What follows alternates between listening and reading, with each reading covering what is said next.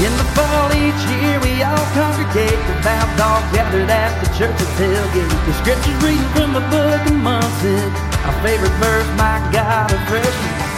Drunk and obnoxious, well Georgia fades, hating up and finer in the lane.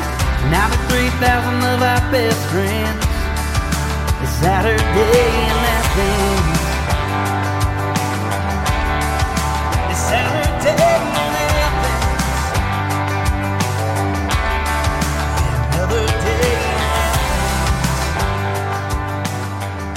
Welcome to the Saturday in Athens podcast. We're a Georgia Bulldogs show. I'm your host, Seth Saunders, joined as always by my co-host, James Kim. And homie, we're in our favorite spot. We're doing the old school, both hosts car tape. I am here for it. I just need to know this. Well, in Virginia, is it like it is here in South Carolina, and like I'm sure it is in the classic city in Georgia as well? Homie, it is hotter than a $2 pistol in the Palmetto State. Yeah, it is in the high 80s, low 90s, on and off today. And the humidity is just, it's rough. It's rough today.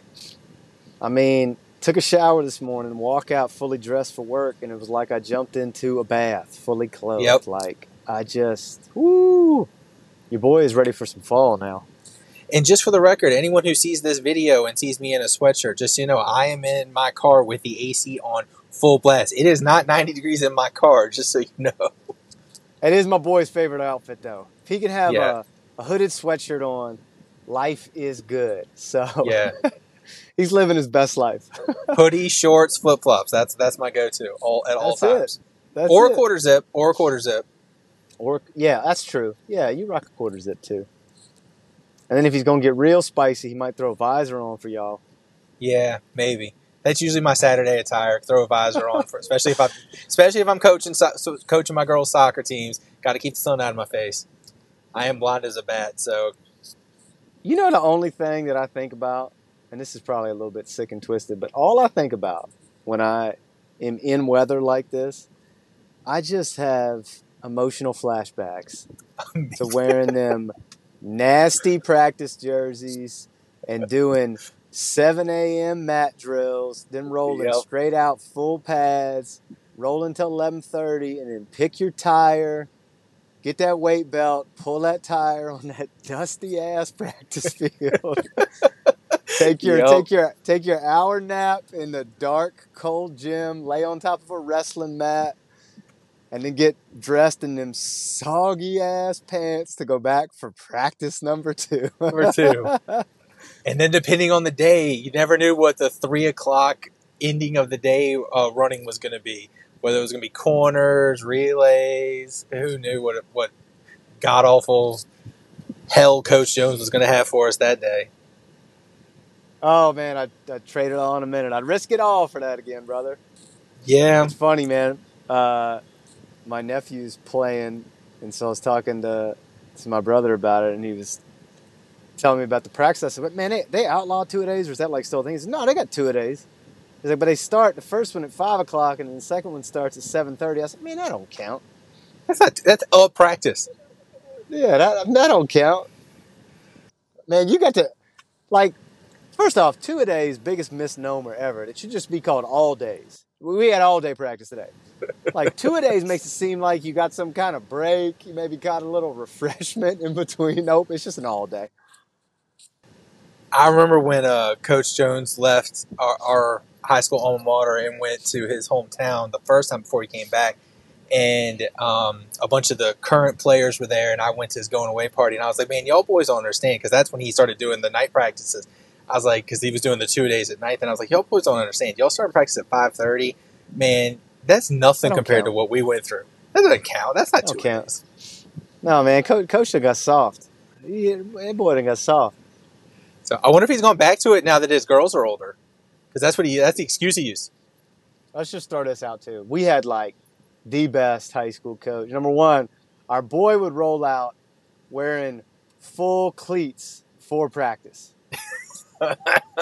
Which was just my all-time favorite. I mean, come out like he was fixing to do to Oklahoma with you. No pads. Like, he was going to go straight Australian rules rugby football with you.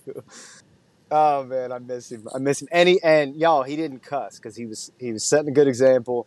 He was living with the Lord, so he wouldn't cuss.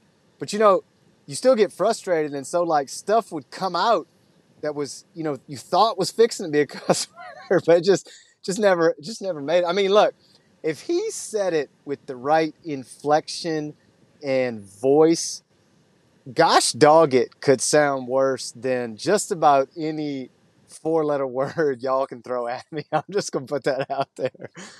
Look, he was my coach from JV in 8th grade, and on through 4 years of high varsity. Dag Nabbit Jimmy was my name. So, or Dag Nabbit Jimbo, that was my name. Like, it wasn't James, it wasn't 53, it was Dag Nabbit Jimmy. So that was my name for 5 years. I got to tell this story. We're going to talk about Dogs football, y'all, I promise, but let Jimmy and I just relive the glory days here for a minute. Do you remember the day? Now, let's set this up for y'all. We ran a old school straight T offense, okay? So, quarterback, 3 running backs spread out, the 2, the 3, and the 4, okay? And then just straight double tight line. Like, homie, if we split somebody out, you would have thought we were Rich Rodriguez, West Virginia back in them days. We threw the ball maybe, pre when he started doing the no huddle stuff. What do you think we threw it? My 8th grade year, your 9th grade year, like 7 times a game maybe? If that, that's generous. I will say this, though. Led probably the entire Commonwealth of Virginia in yards per attempt. That is true. That is true. 26 reverse pass was good for about 45 every single time called. It's because no one ever expected it. So anyways, we had a play, 2 play. You're in a trap play. So we would run, 30, 31 trap, right? I was 33 trap. He ran it his 33 trap. He called it 31 trap. He called it 33 trap for some reason. Well, but if you were the quarterback, to make that happen, it wasn't a straight, open up. You had to, step back, almost like you were pivoting to then run the triple option down the line and read the end, right? Well, so, I was 8th grade, but coach was letting me practice up at the varsity to, get experience, whatever. So, I can just remember in 2 days. Remember a big Rick Martin playing the 3 who, man, y'all ain't want to see Rick Martin. That boy done laid some people out. So, anyways, Rick's coming barreling down the hole here to catch his handoff, and I must have screwed it up, God, I don't know, man, 8 or 9 times. And, Coach Jones come from halfway across the field, blowing those, gosh, dog it, Seth Saunders, you're never going to be able to run this trap right. So, anyways, dude, about the 10th time, right, I'm like, you know what, I'm going to sweep this leg so far out that, the pulling guard could run through this hole if need be with Rick. And so, I pull that thing out, and Rick runs straight through there, grabs the handoff, and, busts up the middle. Whistle blows. I see Coach coming, and I feel like I can see the steam coming out of his ears. And he drops that, gosh, dog it, Seth Saunders. We got it right. I'm so proud of you. And it was the greatest moment in the history of my football career. The scale of emotions that I went through in that 35 seconds, y'all don't even know. The panic that was inside of me when he blew the whistle that last time. Woo! Oh, man. Good old days, brother. Anyways, so dogs are back in camp. And look, it's been hot there, too. Did you see the picture of Coach Shoe today? Rolling out full sweatsuit. My man. Oh, I love it. That dude is just defense to the core. That's just an I'm hard move. That's we'll go back to our coach. Coach Jones, whether it was negative 10 degrees or 110 degrees, our man only wore shorts. Only. That's another thing he switched up. Now, he wears pants now. But not when we played. Shorts only. Yes, and it was only the length of the shirt depended on the weather. It was never a sweatshirt. It was either a T-shirt or a polo, and it was a polo with a long sleeve shirt underneath of it when we played. Correct. That's it. Never a sweatshirt, nothing. Usually the old school, waffle cone, long john underwear, long sleeve. Oh yeah. Yep. I have seen him a couple of times, in a jacket now, with like a hood and stuff, especially if it's raining. I'm like, what is this? Who is this guy? I know, man. I'm telling you, he got soft in his old age. That's what's happened. Yeah. So, anyways, that picture, Coach Shu, cracked me up. So, scrimmage this weekend. Main things I heard out of Kirby's press conference were, number one, uneven quarterback play, which I think that's probably expected. I feel like he's always a little lukewarm on the quarterbacks, especially at the beginning of camp. I am interested to see as we get closer here to September 2nd if there starts to be some more definitive language. Because, look, man, we've said this on the show a gajillion times, but Kirby will tell you what's going on. You just got to be listening for it, which is why head coach Kirby Paul Smart brought up Cash Jones again in the press conference. So I'm just telling y'all, Cash Jones fixing to get some run. Y'all can mark that right now, August 14th. Cash Jones fixing to get some carries on September 2nd. No? No, he definitely is. And I would not be surprised. It would not surprise me, depending on Paul's health, if he's the 2. Because Rod has never taken a carry, and he's so big. He's not that. He's a different back. He's just a different style. Like, he's your short yardage, run you over for 5 yards type guy. He's not your scat back type runner. He's not that style. I would not be surprised if Cash is your 2 behind Dejon, opening day. Well, he keeps harping on, he can catch the football out of the backfield, and we talked about this. I can't remember if it was last week or the last time we talked, but, who's going to be Kenny? Who is going to replace Kenny in that role where we can split out or we can, it may be Cash Jones. I mean, that's what I'm hearing in these press conferences. And, y'all, we didn't jinx it, so don't come holler at us, but Kendall's got a hamstring again. So we have no idea what that's going to look like. They say that it's not as bad as it could be and all this stuff, but it's a hamstring, and he plays a position where you need speed and burst. So I don't know, man. I hope he gets healthy very quickly because it's like we talked about. I think he's a 1,000-yard back if he's healthy. But unfortunately, that has become such a big if that who knows? And, yeah, it's just going to be interesting. I mean, the other thing that makes me nervous about Branson's injury is it being a foot. Like, I don't like foot injuries when it comes to football players. All that weight, all that load, all that burst. So, what's your feel on Smile? I don't think we see Branson or Smile before October at the earliest. Oh, don't tell me that. I don't think there's a reason to rush either one of them back. We've got South Carolina week 3, but realistically before October, the main thing with them is going to be getting them back in football shape because they're just not. I mean, they weren't able to go through the full off season like everyone else. And right now, they're basically going through their off season now, and they're still not 100%.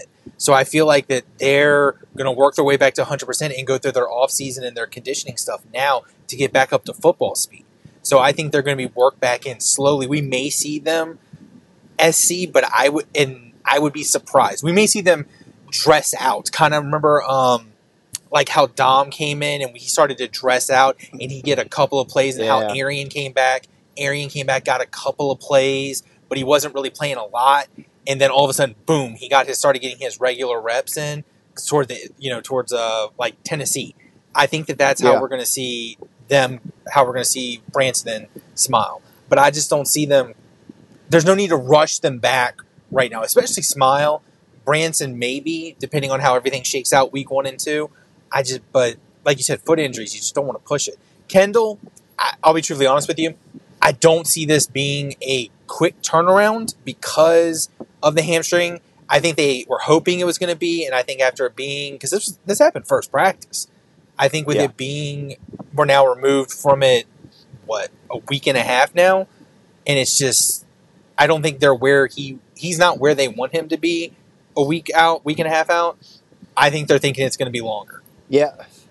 Which I hate that for him because he just can't stay healthy. He just needs a year. I mean, he's in a lot of ways it's reminiscent of Arian Smith, which all reports for Arian have been good thus far in camp. And I believe that if he stays healthy for the entire season, it's going to be an electric factory for him. So, yeah, man, I hope that Kendall's healthy soon. But to your point, I mean, that's valid. Look, the South Carolina game's at home. Maybe I would feel a little more urgency about it if it was at Williams-Brice, but the first real test is going to be on the Plains. So I don't think you want to be rushing people back unless you have to. And I think that's the first weekend where you feel like, okay, it's imperative that we're as close to full strength as possible right here to run this gamut. And really, man, after that, well, I don't know. Kentucky at home scares me less, I think, than going to Lexington. But Mark Stoops always got a tough group. We'll see how things go at the quarterback position for them. I, in all honesty, think their offense will be better this year without Will Levis. I do too. I was never super inspired by him, so I think they got a chance to be a little more electric this year. Let me ask you this. This is more a college football at large question. We are taping on a Monday, and we're going to release Laura Rutledge's episode tomorrow, which is Tuesday. I asked her this question, and I'm interested in your answer. Who is the team nationwide that you are most interested in or has the most compelling story for you going into this season? Surprise answer for you. Okay. Notre Dame. Ooh, I like this. Go with it. Let me hear it. I really was surprised at how lackluster they were last year. And I like Freeman as a coach. And bringing in Hartman, because they basically said our defense is good enough. And our defense is good enough to really make some noise. So we bring in Hartman to revamp that offense because their offense was putrid last year. Yeah. I mean, and it wasn't just quarterback play. It was straight up, top to bottom. They had Mayer, who was a stud at a tight end. Their line was not bad, but it was not up to Notre Dame standards in the past. Yeah. You know, I mean, they have All-American caliber offensive linemen often on that offensive line. And they now have all pros in the NFL on that offensive line often. So they were just, their caliber was way low. They never really have stud running backs, but they don't really need them because their line plays so good. They just need people to produce. And their wide receivers, usually same thing. Their wide receivers are just average, but they produce. This year for Notre Dame, for me, is make or break because now they're going into next season with all the realignment talk. They're not joining a conference. I know it's going to be a 12-team playoff, but they've proven time and time again that they can't do it when the lights are bright with 4 teams. How's it going to be when it's 12 teams and they got to win all those extra games? I really think if they don't make some noise this year, Notre Dame really kind of goes back into obscurity and we go back into the early 2000s type of Notre Dame teams where they're just kind of that 8-5, 8-6, where they're bouncing through coaches over and over and over again before Brian Kelly got there. And I hate that for Freeman because I think he's a hell of a coach. And I think he has really good potential to be a great coach, but maybe just not at Notre Dame. What do you think about the Hartman transfer? Because I'll be honest, it struck me as a little odd. Obviously, if you listen to our show, you know we're big fans of Sam Hartman, love what he did at Wake. But I think Sam's skill set fits a very specific offensive scheme. And look, maybe I'm wrong about that, okay? I'm not trying to pigeonhole him. But it seems to me he got some feedback that, look, your draft capital is not as high as you want it to be.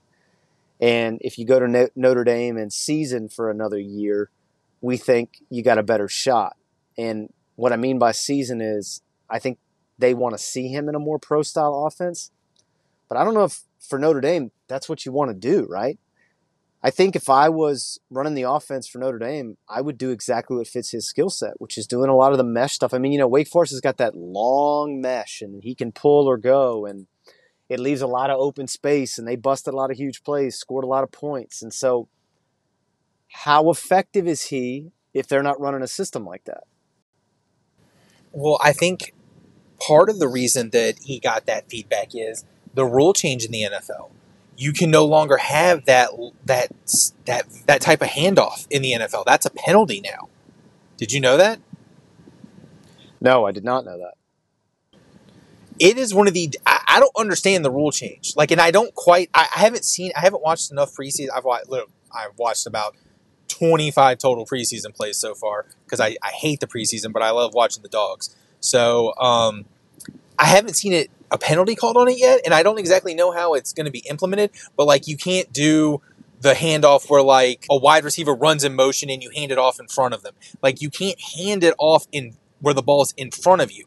You can do it where it's to the side, like do the the veer, the run pass option where the ball's to the side, the running back's to the side of you, but you can't do it where the running back's in front of you. And you can't pull it and then run behind them. Like how Baltimore runs it a lot. Does that make sense? Yeah. I get that. And that's kind of how Wake Forest runs it. Dude, their mesh. So, because the Wake Forest will run the slow mesh. Their mesh is so long. And like, I think because of that, you kind of get sucked down a little bit if you're playing in the back seven. And so like, yeah, I'm just interested. I think that's a great pick because they are very compelling for me too. Number one, it's year 2 for Marcus Freeman, and obviously Notre Dame people are not patient, so they're going to need to show something this year. Obviously, they have an enormous opportunity to do that playing Ohio State early, so they're going to get tested real quick, and that's a really, really compelling early season matchup. But yeah, man, that's a good one. I'm gonna throw some other ones at you. Wisconsin, super interested in Wisconsin. So you got Tanner Mordecai there.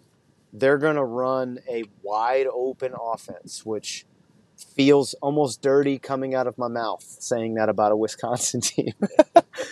You're used to like Joe Thomas and Barry Alvarez's teams and Paul Christ and Brett Bielema, and we're just going to punch you in the mouth, and jump around's going to come in the fourth quarter, and we need to jump around because we've kind of been asleep for the last 3 quarters. And so it's not going to be that way no more. I mean, they're going to be jumping around from open and kick, baby. It's fixing to be electric. And like Luke Fickell there, I think Luke Fickell is about to be a weapon in the Big Ten recruiting at Wisconsin. So, I mean, look, I've told you this 1 bajillion times. That is like on my football trip bucket list to go watch a game at Camp Randall just because I love Madison so much. But so, dude, they're on my list. How about Oregon State? Not just because of the roster they have coming back and the season they had last year, transfer with DJU, but also it's kind of an opportunity to be like, hey, look, everybody's leaving us, but we're valuable type thing. Don't you think? Like, almost like their final letter to college football that, hey, look, we're still relevant here in Corvallis. So, man, I think they're interesting. How about your boy Big Penix Energy up in Washington? Yeah, I love Michael Penix. I'll respond to all 3 of them. Oregon State, I love. I think Oregon State's defense is just stout, and they're in the Pac-12. Nobody plays defense, so they already got the leg up. Now we don't know how Oregon's going to look on defense this year, given Lanning year 2. So we'll kind of see how he gets to put his real mark on bringing an SE style defense to the Pac-12. So we'll kind of see how that looks this year. But Oregon State defense was great last year, and they really didn't lose a lot. I think bringing DJU over there will be great because I think they're going to let him play to his skill set and not try to, put a square peg in a round hole like they did at Clemson. And he's not going to be under so much pressure there. So I think he's going to really be able to show his skill set. I like Oregon State. I think Oregon State has a really good shot at 10 wins and going to really provide a lot of, fun atmosphere this year. Yeah. Now, in regards to Wisconsin, I think they're going to be better next year. I think they're more of a 2024 story. I think it's going to be interesting to see how they look this year because it's going to be so just weird. But we're not going to be seeing those. They're not going to be able to bet the under as much on them this year. Let's just say it that way. Yes, correct. And it may not be because they're scoring. It may be because they're turning the ball over so much. And I love Mordecai. I really do. I think he's got a shot to really put up some big numbers there. But I feel like they're a year away because Fickell's going to need a little bit more time to get his guys in there. I love Washington. I really, really hope that this is the year. I mean, they haven't really been in it. And really, it hasn't really felt like they've had a real shot since they made the playoff. And they kind of came out of nowhere that year to make the playoff. What was that, Yeah. Was that 2014? Was that the first year? Or was that 2015? Hold on. It was early on. I know it was early in. It was early on. I don't know if it was it 2014? I don't know if it was 2014. For some reason, I want to say 2016, but that might not be right either. I mean, Chris Peterson. It was really early on. It was one of the first few ones. Yeah.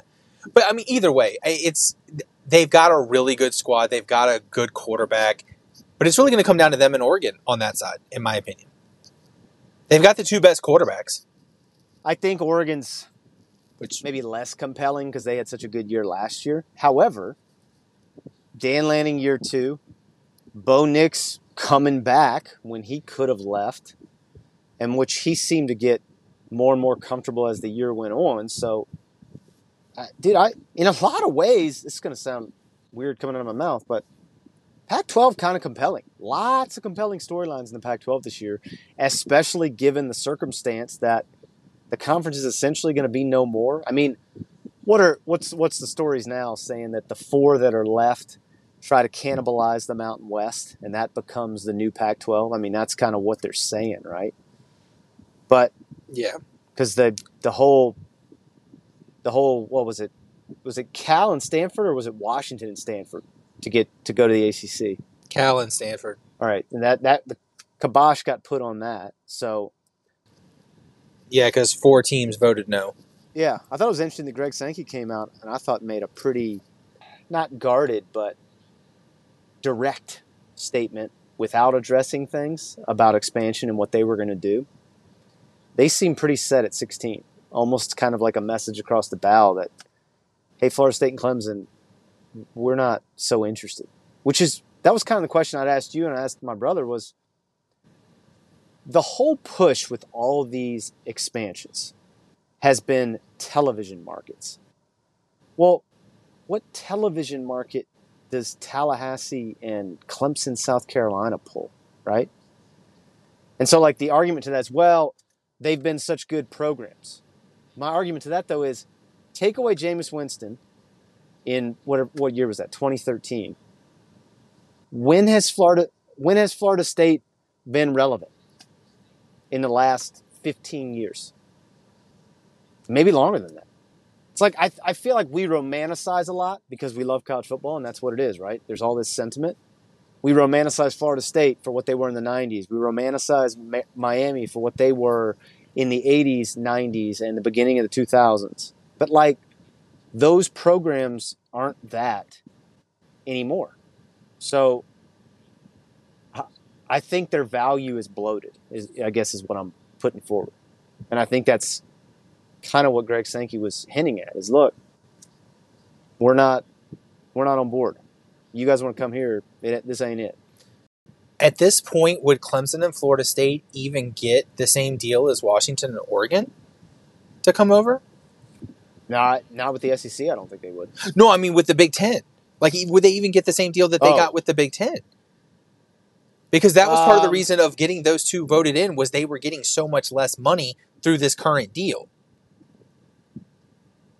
Yeah, I mean, look, that's something I think the Big Ten has to navigate because the more people they add, it's more pieces of the pie, which, again, if you're the TV networks, you kind of got to start going, well, how much value add is it to have this team? Like, how much value add is it to have UCLA playing Rutgers on our docket? Like, I don't know. I don't know how the economics are going to work out on that, but I don't know, man. It's going to be super interesting. I want to ask you another question. I saw Josh Pate ask this on his show, and I think it's an interesting question. You have to have 2007 college football for the rest of your life, or you have to have 2024 college football for the rest of your life. Which one do you choose? Meaning the style of football, like the BCS, or meaning just a chaotic year? The rules. Oh, the rules. No, the rules. Oh, okay. 2007, BCS is how we determine a champion. 2024, playoff and realign conferences is how we determine the champion. Give me 2007 every day of the week. Yeah, man, it's got me in a pretzel because while I loathe the realignment piece of the 2024 puzzle and the loss of regionality and tradition that comes with it, which we get to keep if I pick 2007, I hated the BCS with the fire of 1,000 suns because I just thought it was such an inequitable way to decide a champion, right? And everybody always is going to moan and complain, oh, it's value a regular season and blah, blah, blah. Well, like, dude, if your best player gets hurt week 2 and you lose a game week 3 and then he comes back for the rest of the year and you don't lose a game, in the BCS area, you don't get to play for the title. Well, is that just? I mean, I just think having a playoff is a more representative model for who is the best team at the end of the season. Like, for example, you could make a very, very strong argument that Alabama may have been the second best team in the country at the end of the year last year, fully healthy, no? Yeah.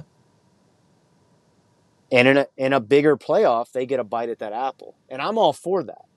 So it's tough for me, man. Because, okay, let me play devil's advocate with you, okay?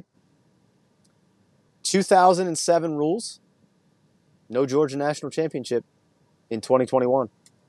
We don't even make the national championship in 2017. So that's what I'm saying. Like, I think people go hard and fast on like 2007, and it's like, well, if you're a Georgia fan, might want to think about that. I agree with all of that, but I'm looking at the bigger picture of if you were putting me against 2021 rules in 2007, that's different. Or even if you're putting me like giving me if you're giving me the 14 playoff in 2024, I'm taking that probably over 2007. It's the 12 team playoff plus the realignment versus 2007. I'm taking 2007. It's all the changes in one fell swoop that are coming to college football next year. Plus NIL being legal, plus the transfer portal, all of that. It's every single thing that has changed in college football, really in the span of 4 years at that point, once it'll all be done. Yeah. That's what I'm taking out of it to go back to 2007. Really, if you take us back, it could be, I would be happy with 2014 rules, to get the playoff. Yeah. And not have any of the crap after that. Yeah. Give me 2014.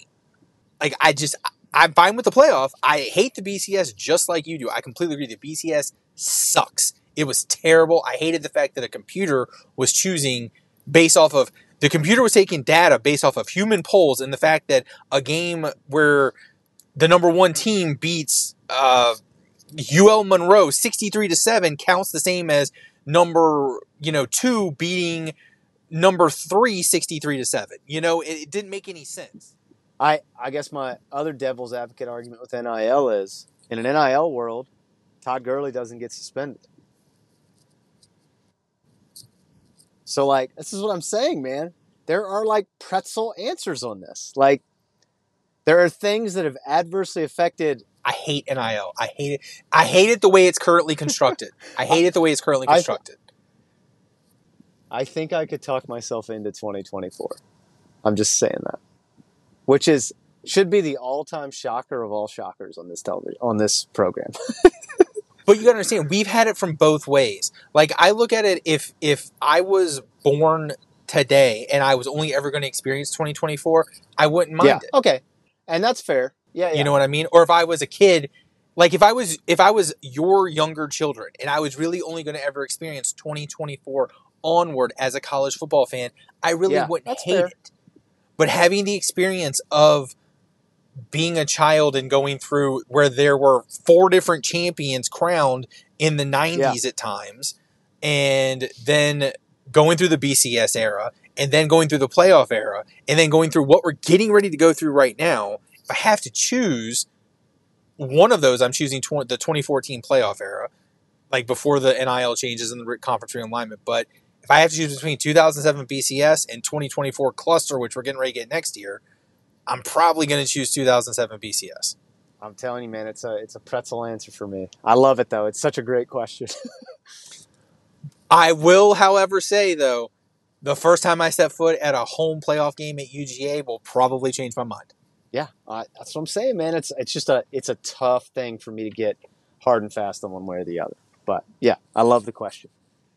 All right, homie. Well, that's all I got this week. Those are all the things. I got you all ginned up, which is just what I wanted. I love a ginned up James. So, mission accomplished. All right, homie. Well, we got more to come, man. We're getting closer and closer. 19 days away. Woo! Woo! We're in the teens, baby. So close. So close. All right. Well, I can't wait to see that beautiful bearded face next week. Sounds good, brother. Until then, go Dogs. Go Dogs. George is better now.